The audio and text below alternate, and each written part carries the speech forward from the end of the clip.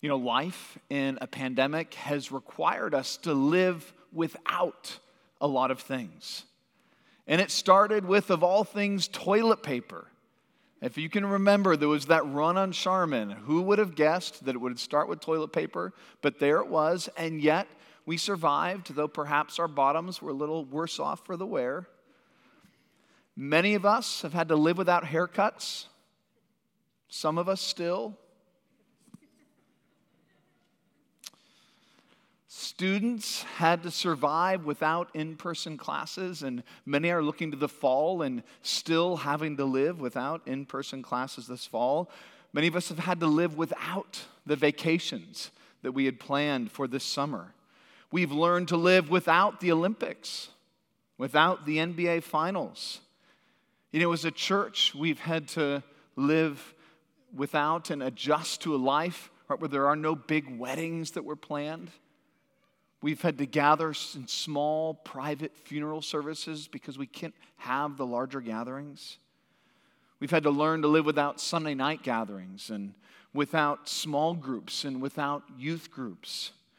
We've had to go without hugs when we've been hurting. We've had to go without visits to the hospital of those we love. We just can't get in and we can't see them. Friends, all of this without, it's been brutal at times. It's been hard at times, and yet we are here. We are surviving.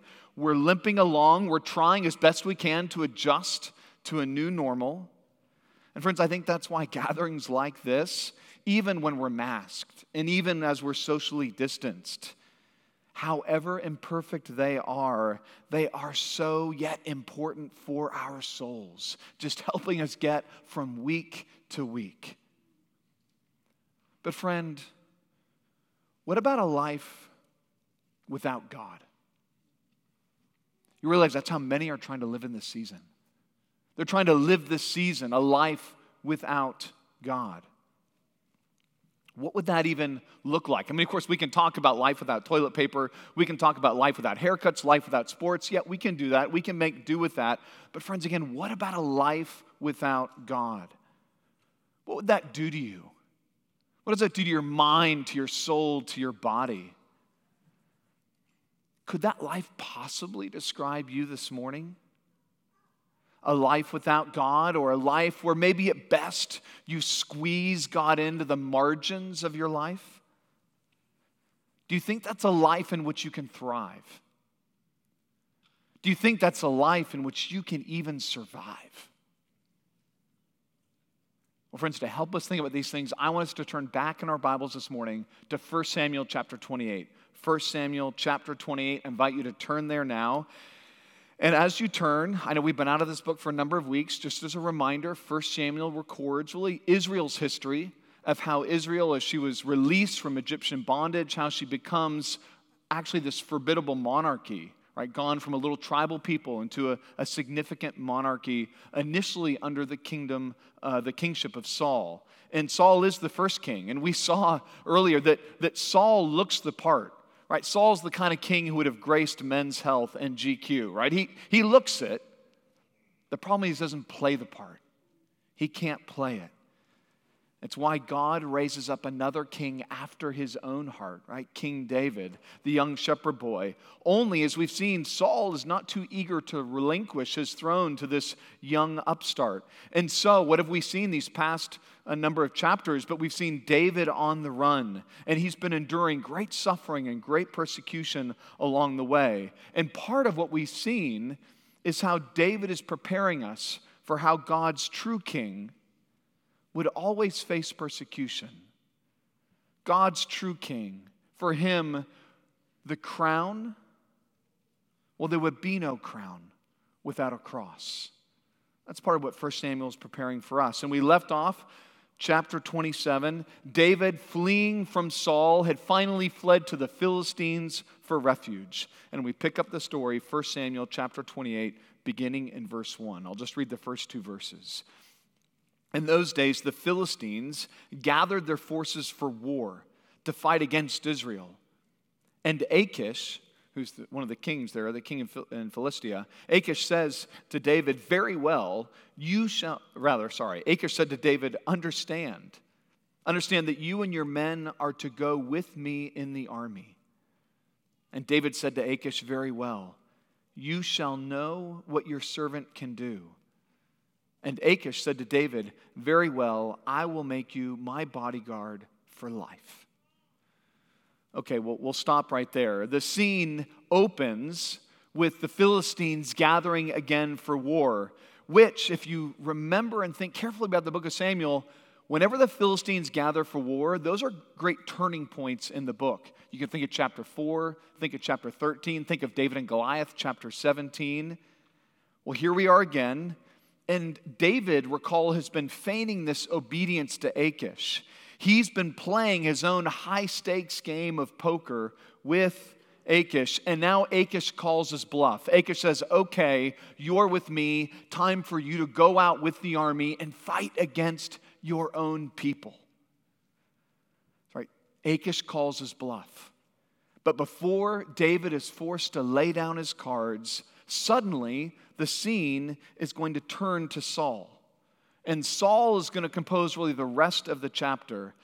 And you may remember times you're sitting in your car and you're listening to the radio and driving along, perhaps enjoying a song, enjoying the news, and out of nowhere comes that loud, obnoxious, high-pitched ring followed by that familiar announcement, this is a test of the emergency broadcast system. Okay, you've perhaps heard that in your cars. Well, that's there, right, to get your attention. It's there to arrest your attention in case there was something more important to the authorities had to alert you to. In this chapter, I think chapter 28 is here in part, and it's to alert the kind of, or I should say interrupt the normal programming, which is David and what's happening in David's life. It interrupts that normal programming to tell us something that's happening significant in the life of Saul. And it breaks from David in order to grab our attention, focus our attention upon Saul. Because as bad as David's situation is, there amongst sort of the Philistines, he's a fugitive amongst them. As bad as that is, there is actually something worse than being trapped amongst your enemies. And that something worse is to have God as your enemy. It's to have God himself as your enemy. And that's really what unfolds in the rest of chapter 28. And we're going to look at it in really three parts. We're going to think about Saul's predicament, and then we're going to think about Saul's proposal, and then Saul's punishment. And as we go through those sort of three scenes, Saul's predicament, his proposal, and then his punishment, we're going to see what scenes really what lessons are for us in those scenes. So let's first think about Saul's predicament. Saul's predicament, picking up in verse 3, we continue the story. Now Samuel had died, and all Israel had mourned for him and buried him in Ramah, his own city. And Saul had put the mediums and the necromancers out of the land. The Philistines assembled and came and encamped at Shunem. And Saul gathered all Israel, and they encamped at Gilboa. And when Saul saw the army of the Philistines, he was afraid, and his heart trembled greatly. And when Saul inquired of the Lord did not answer him, either by dreams or by Urim or by the prophets. And we're going to stop right there at the end of verse 6. So stop right there. Now, we're first reminded in this scene that Samuel has died. That's really highlighting the precarious position of Israel without her central prophet. And not only that, but again, we're told the Philistines have gathered on Israel's borders to make war. And the size of their army clearly has Saul shaking in his boots. He's terrified. Friends, there are many times, many things in life that will give us an opportunity to be terrified, to be fearful, as Saul is fearful. Friend, maybe it's this pandemic that has you terrified this morning. Or maybe it's the loss of a job or the loss of a relationship or a particular diagnosis. And in that fear and uncertainty, we can feel paralyzed. We can feel sort of frozen and not sure what to do. Desperate circumstances reveal the depth of our commitments. That's part of what what a fearful situation reveals. It reveals how desperate circumstances reveal the depth of our own commitments. Fear has a way of exposing the quality or the lack thereof of our own faith. And in such moments, what do we reach for, right? To whom do we turn? And initially, it looks promising for Saul, because what does Saul do? Saul, well, he turns to the Lord. He inquires of the Lord. But yet we learn Saul has a double problem. Not only are the voices of the Philistines rising, but the voice of the Lord is nowhere to be heard. Nowhere to be heard. Verse 6, the Lord did not answer him, either by dreams or by Urim or by the prophets. Now that may initially raise some unsettling questions. Right? Does he not answer his people? Will the Lord not answer me when I cry out to him? Well, I want to suggest to you, yes, he will. He absolutely will when you call out to him in genuine faith. Now, that doesn't mean it will be according to your schedule or it'll happen in exactly the way that you request, but God always responds in the right time and in the right way. So how do we understand Saul and what's happening here in verse 6? Well, I think we got to step back and think about the situation and how Saul got here. Take the Urim, right? That was what was enclosed in the breastplate of the ephod that the high priest would wear. And though we don't know exactly how the Urim worked, what we do know is that it was used, and it was really a means that priests use to discern divine guidance. Only what had happened to all the priests? Remember back to chapter 22? Saul had killed all the priests.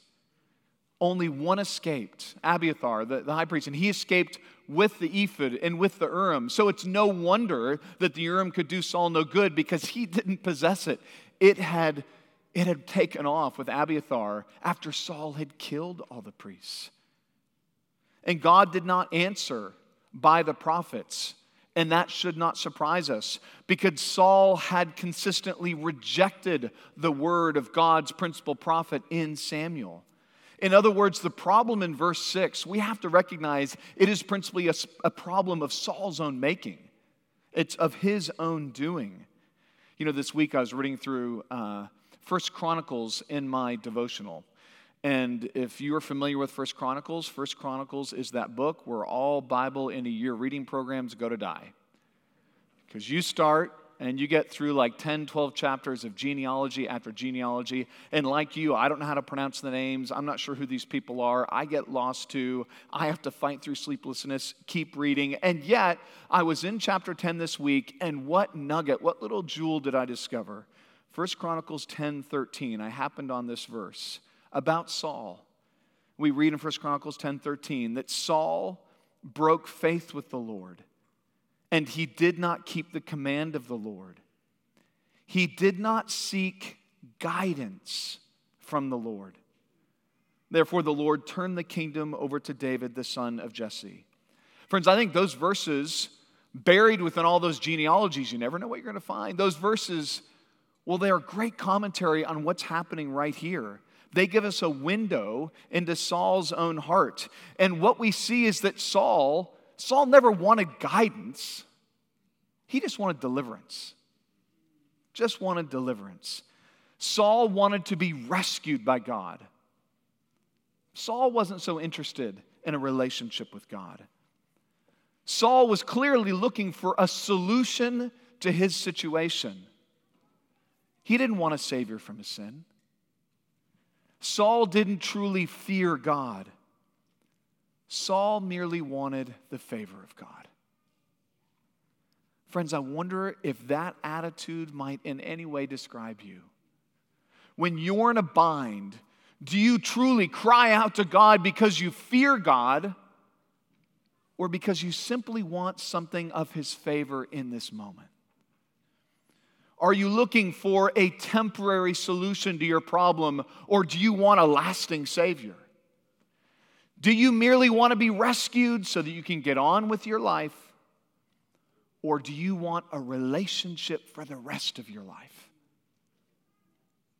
Friend, God can see right through the charade. He knows your heart. He clearly knew what resided in Saul's own heart. You cannot fool God, and God, he won't be mocked, right? God is no talisman. We saw that back in chapter 4. He's not going to be played. He's not your personal genie. He's not some spiritual pimp, right? If you treat him like some cosmic bellhop, don't be surprised the next time you ring the bell if he doesn't come running. He's not one to be manipulated and mocked and fooled. Saul hadn't heeded God's voice for years. Should we be surprised that he no longer heard it? Friends, it's no different with us. No different with us. You know, have you ever noted how often people ignore God? Often for years of their life. And then in one immediate moment, they complain that God, they think, is ignoring them. So often we turn our backs on God. We want God to leave us alone. Should we be surprised when God gives us what we want? Oh, my friend, if you persistently close yourself off to the voice of God's word, there will come a time when you find the voice of God closed off to you. If you, like Saul, you delight, you rejoice in the comforting words of God, you love that, but you plug your ear to the correcting voice of God, there will come a time when God gives you neither, no comforting voice and no correcting voice. And friends, that time, that will haunt you, the silence of God, when he says nothing to your pleas.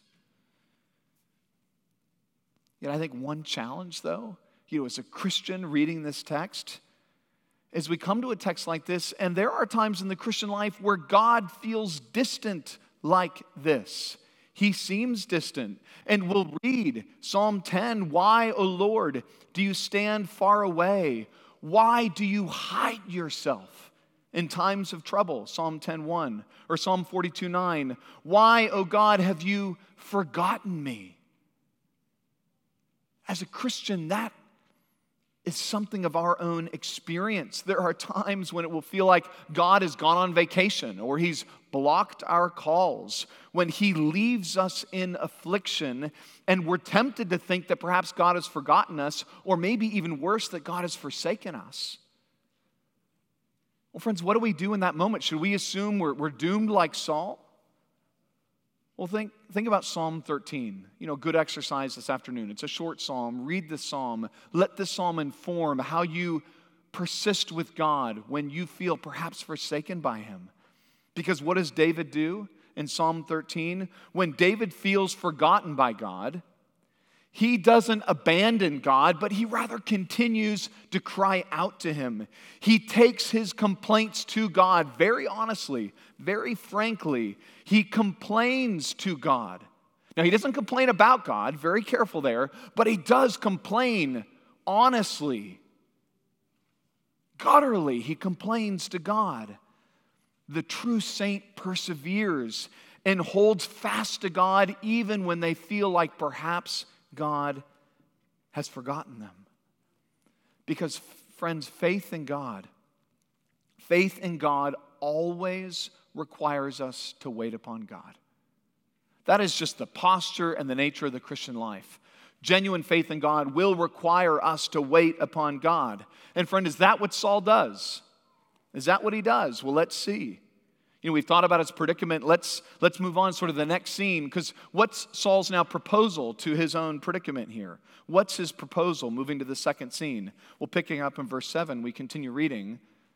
So God's been silent, and Saul said, verse 7, to his servants, "Seek out for me a woman who is a medium, that I may go to her and inquire of her." And his servants said to him, "Behold, there is a medium at Endor." So Saul disguised himself, put on other garments, and went, he and 2 men with him. And they came to the woman by night.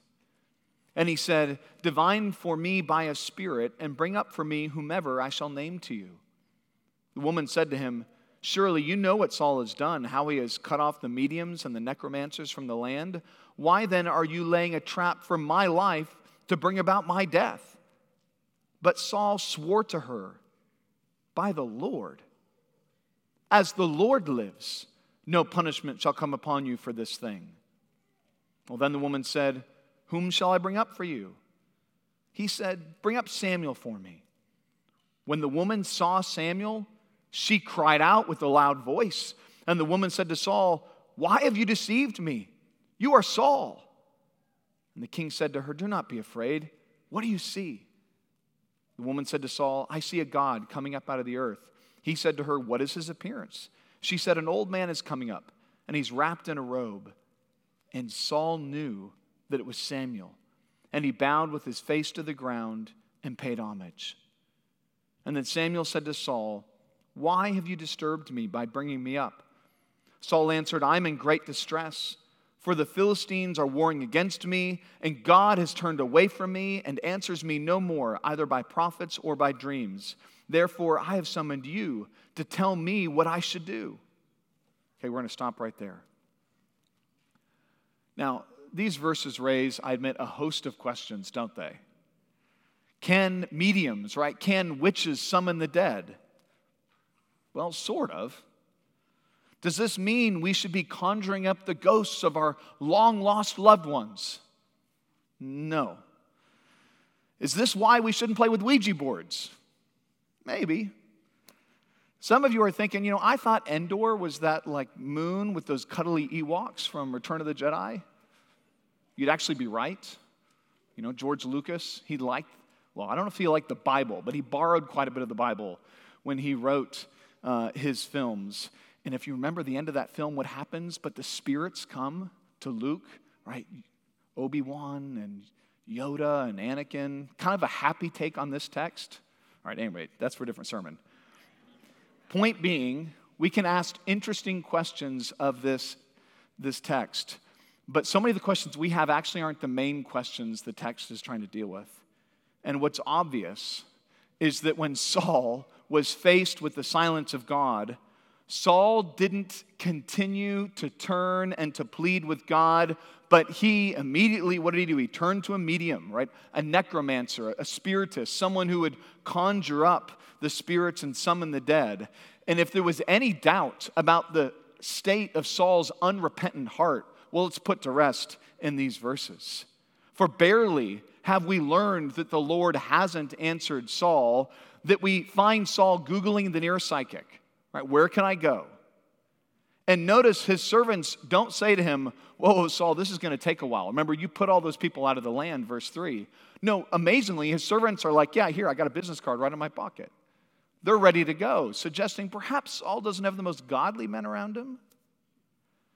Well, off Saul goes immediately, and notice he disguises himself in verse 8 by disrobing himself. Remember, the robe is a sign of one's kingly rule. And so I think this small little detail is yet another subtle indication that Saul has forfeited his right to reign over Israel. And of course, he comes to the woman in verse 8. Notice he comes by night.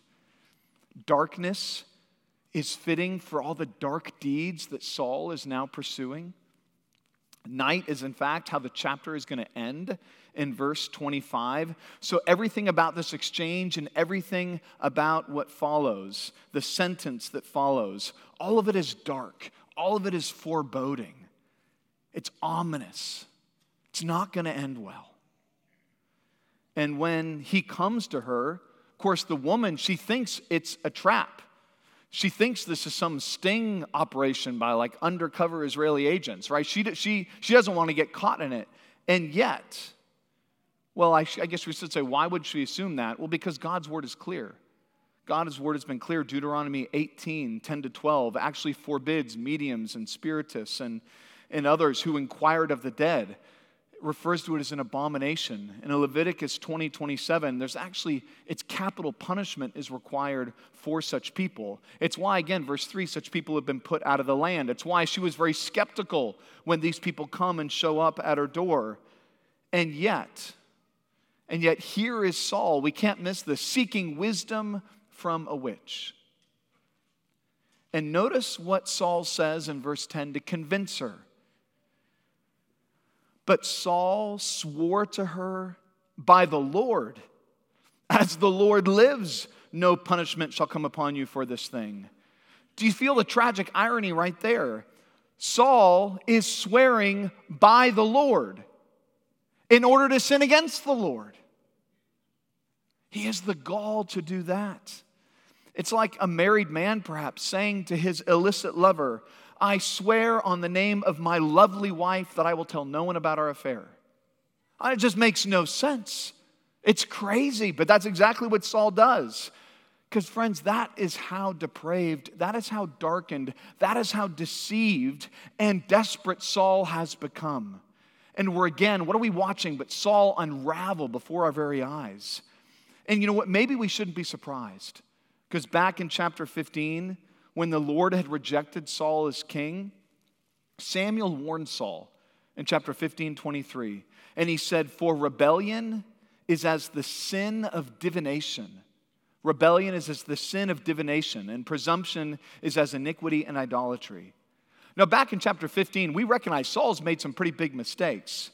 But Saul had never stooped to sorcery and to witchcraft, right, to divination. But friend, God knew. God knew what was in Saul's heart. God knew where all of this could lead, and he was warning him all the way back in chapter 15. And yet, Saul had no ears to hear. Again, he loved the comforting voice of God, but he had no ears for the correcting voice of God. And years later, what? This is exactly where we are. Be warned, my friends. You may come this morning, you may be listening, you may be flirting with sin. Maybe you're a teenager and thinking, this sin, that's not that big a deal. My parents won't really know about it. It won't really affect too much. Or maybe you're 45 and maybe you're thinking, the Lord will forgive this little indiscretion. It won't cost me much. He'll forgive it. Friends, little sins have a way of paving a path for larger sins, which will pave the way for unthinkable sins. That's how sin works. It deceives. You may think a small capitulation here or this slight indiscretion there, you may not think that's a really big deal. But sin isn't happy with just a small part of you. Sin wants all of you. And it won't stop until it has all of you. Once you begin to make concessions and make excuses for sin, there is no end. Look at Saul. See where that path leads. It's why we are called to guard our heart above all else, for it is the wellspring of life. Proverbs 4:23. One of the sad truths we see about Saul is that deeply religious men can still be desperately lost men. Right? Deeply religious men can still be desperately lost men. And deeply religious men can as well be deeply rebellious men. You can be religious and rebellious against God. Saul needed a divine savior. He didn't need a divining seer. But he didn't have ears to hear. He no longer did. Friend, don't let that be you. Don't let that be you. Now, we're not told how this woman conjures up the ghost of Samuel. I'm personally of the opinion that most mediums or spiritists, right, they're charlatans, they're fakes. So if you can think back to that old movie Ghost, remember Whoopi Goldberg, Oda Mae, right?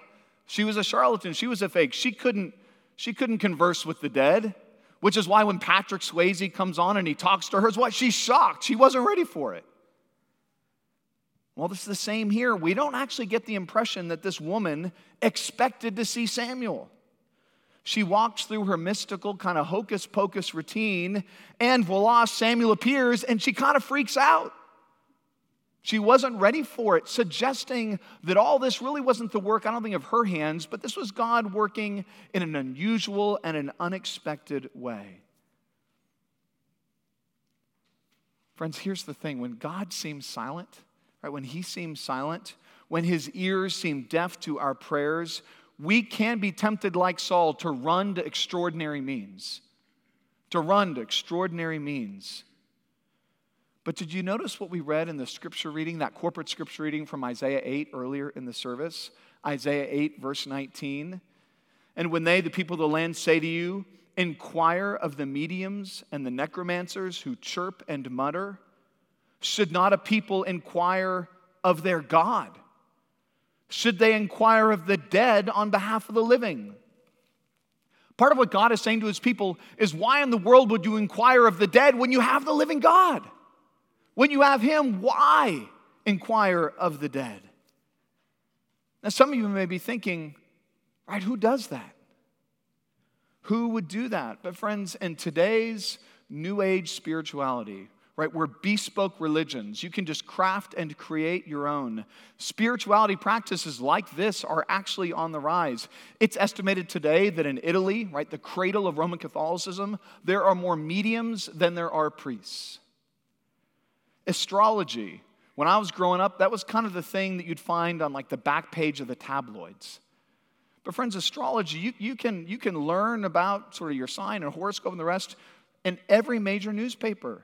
Among millennials, it's up over 400% as a practice. You don't need, though, God is saying, you don't need to gaze at the stars to find out what's in store for you. You don't need to consult horoscopes, tarot cards, go to a palm reader or some spiritist. That is not the extraordinary means that we're called to pursue. Instead, Isaiah 8:20 says what? You're not to do things to pursue and seek the dead when you have the living God. But what did we read earlier? Go to God's instruction. 8:20, go to God's testimony. Right? We're called as God's people to go to God's word. Think about it. Why in the world do we consult the dead when we have the living word, Jesus Christ?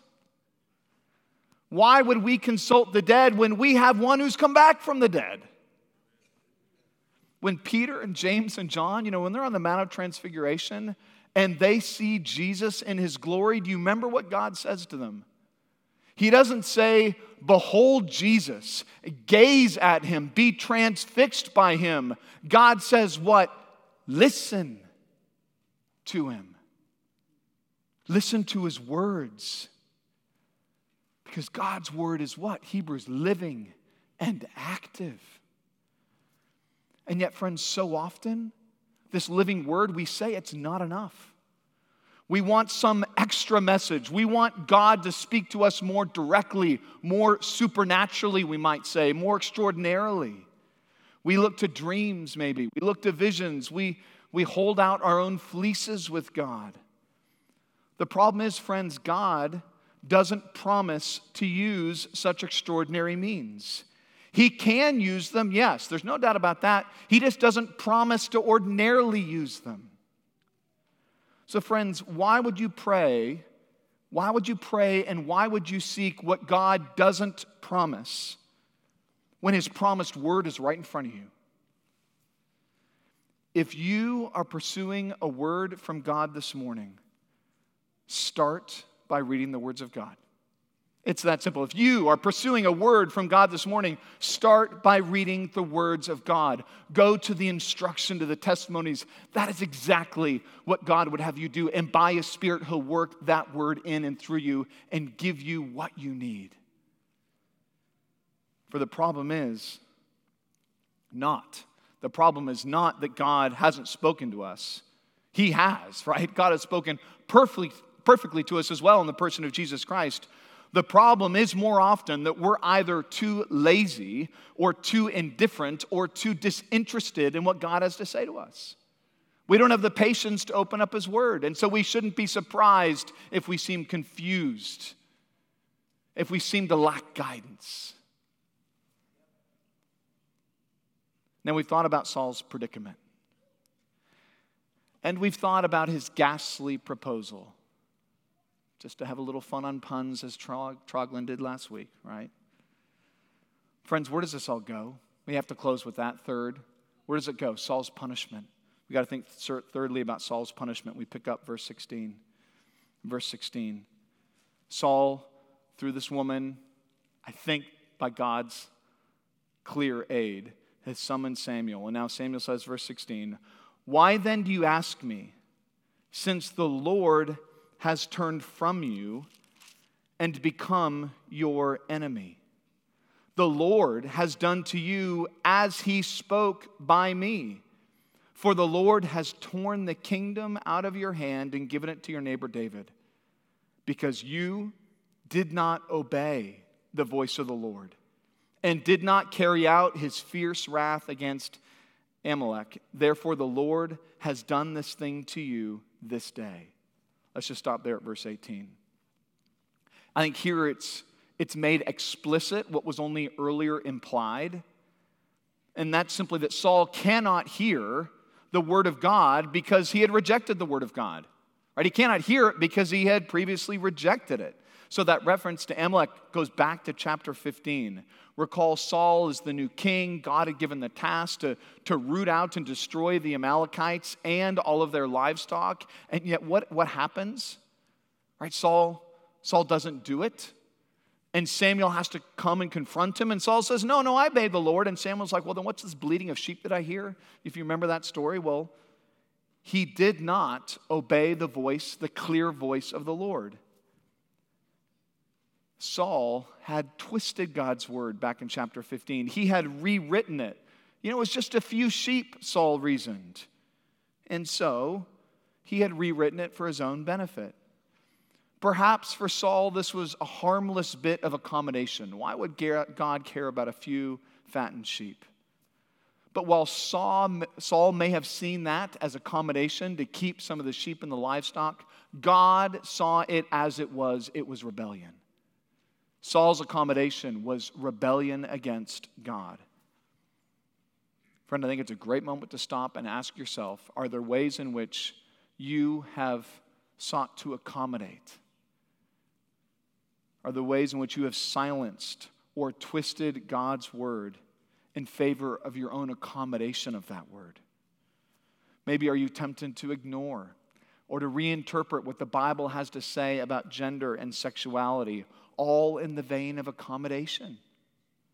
I know it's tempting, right? Culture increasingly hates. Indeed, culture is increasingly working to criminalize the Bible's sexual ethic. I get it. Accommodation would be easier, but accommodation is rebellion.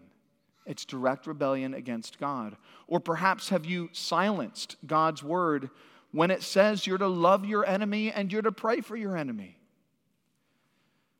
Or the need to forgive one who has sinned against you up to 77 times? Or to stay true and faithful to those covenant vows of marriage?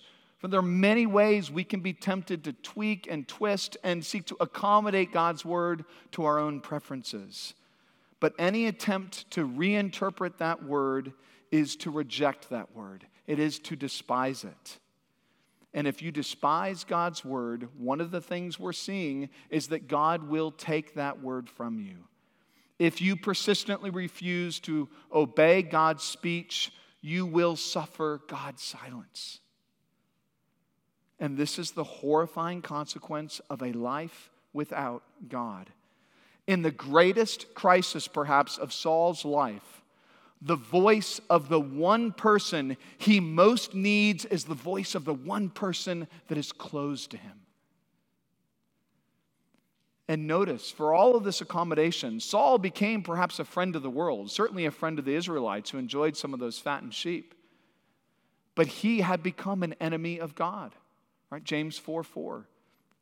And the truth is, friends, we can actually have many enemies and we can be just fine in this life. Jesus, in fact, promised us that we'll have many enemies in this life. Unbelieving parents, he says, could become our enemies. Other family members could become our enemies. Friends, coworkers, classmates can all become our enemies as we seek to follow Christ faithfully. Realize everyone can be your enemy, and you're going to be okay. There's just one person you can't have as your enemy.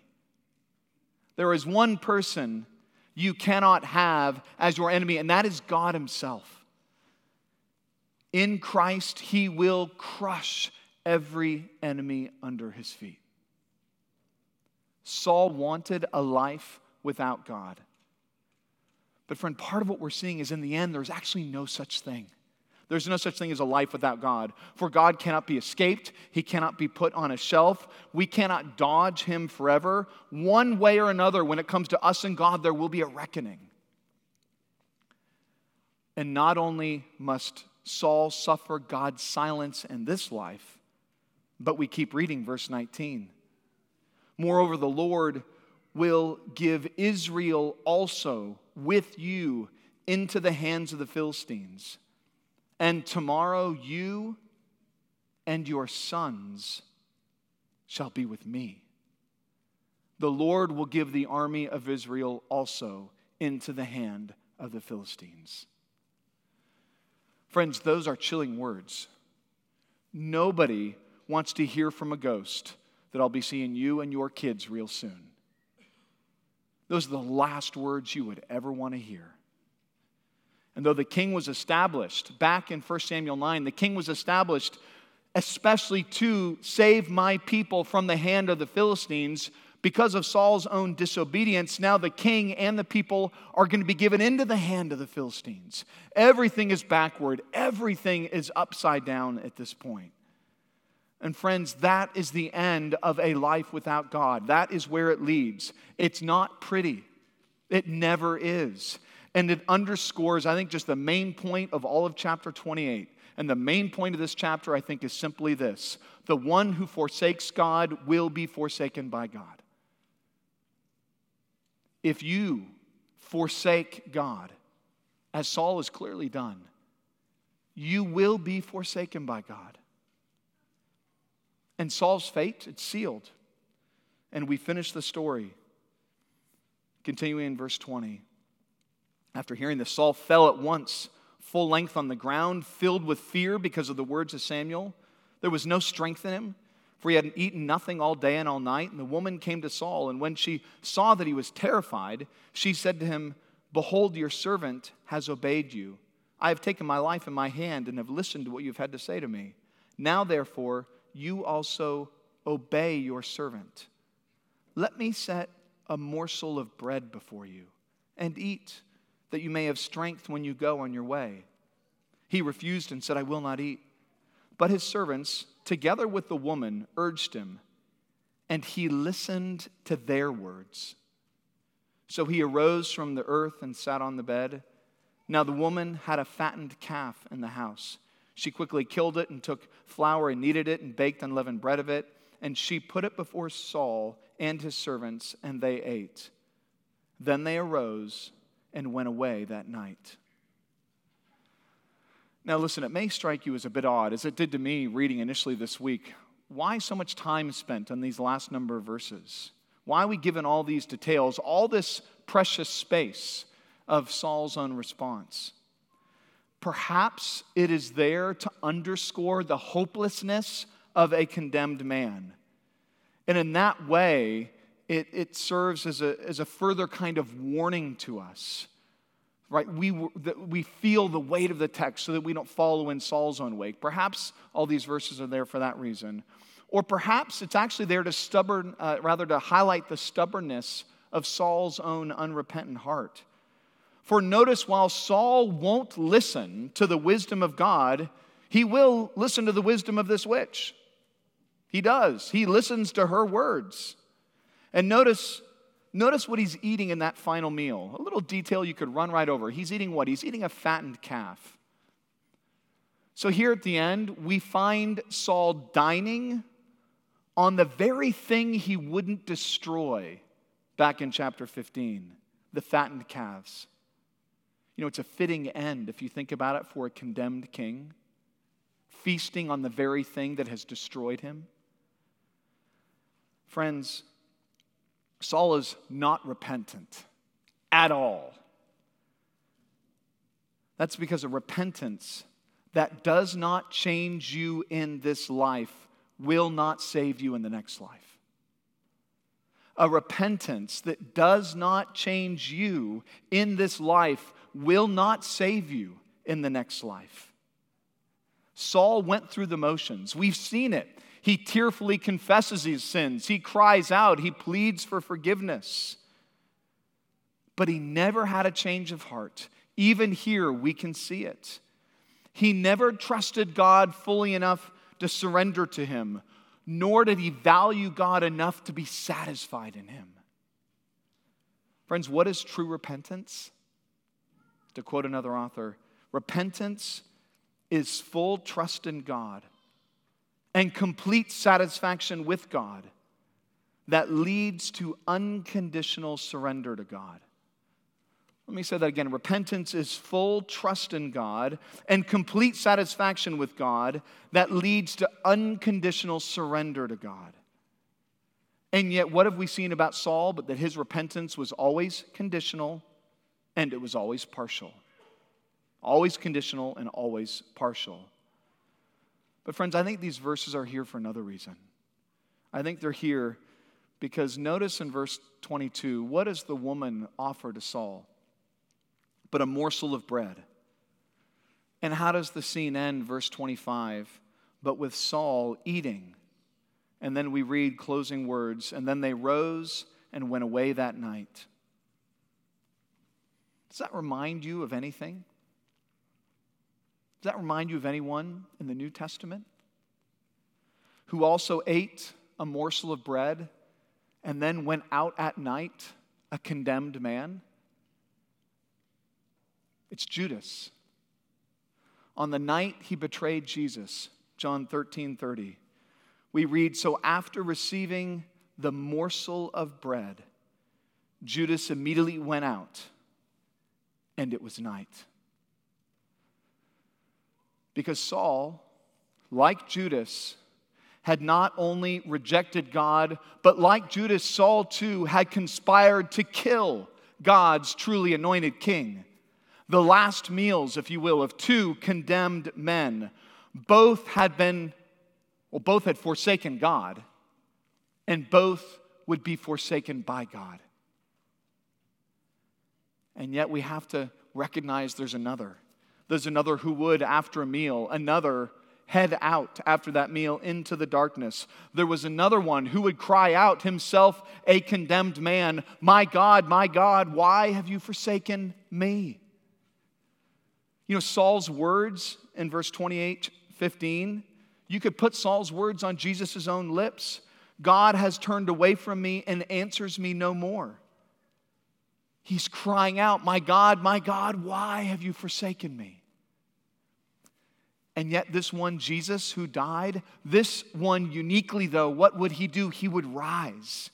He would rise because he did not die for his own sins. He had no sins himself that condemned him. Yet he willingly took upon himself our sins, upon his shoulders. Jesus truly became God forsaken so that we would never have to be. He became God forsaken for us so that we would not have to be. Jesus endured the temporary darkness of God's absence so that we in him could walk in the newness and the light of life. Every single one of us here, every single person listening has betrayed God. We have rejected his word. We deserve to be rejected in return.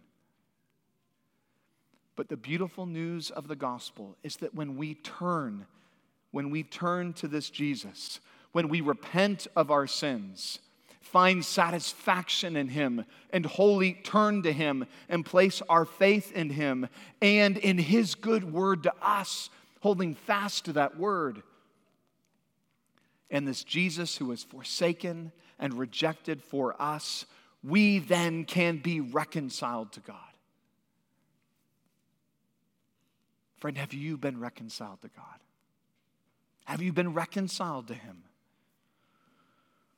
Or will you ignore God's voice? Will you reject his plea? And will you suffer eternally? Those are the only options. For the one who forsakes God will be forsaken by God. But one was forsaken for us that we might be reconciled to God. Friend, have you been reconciled to this God? Let's pray.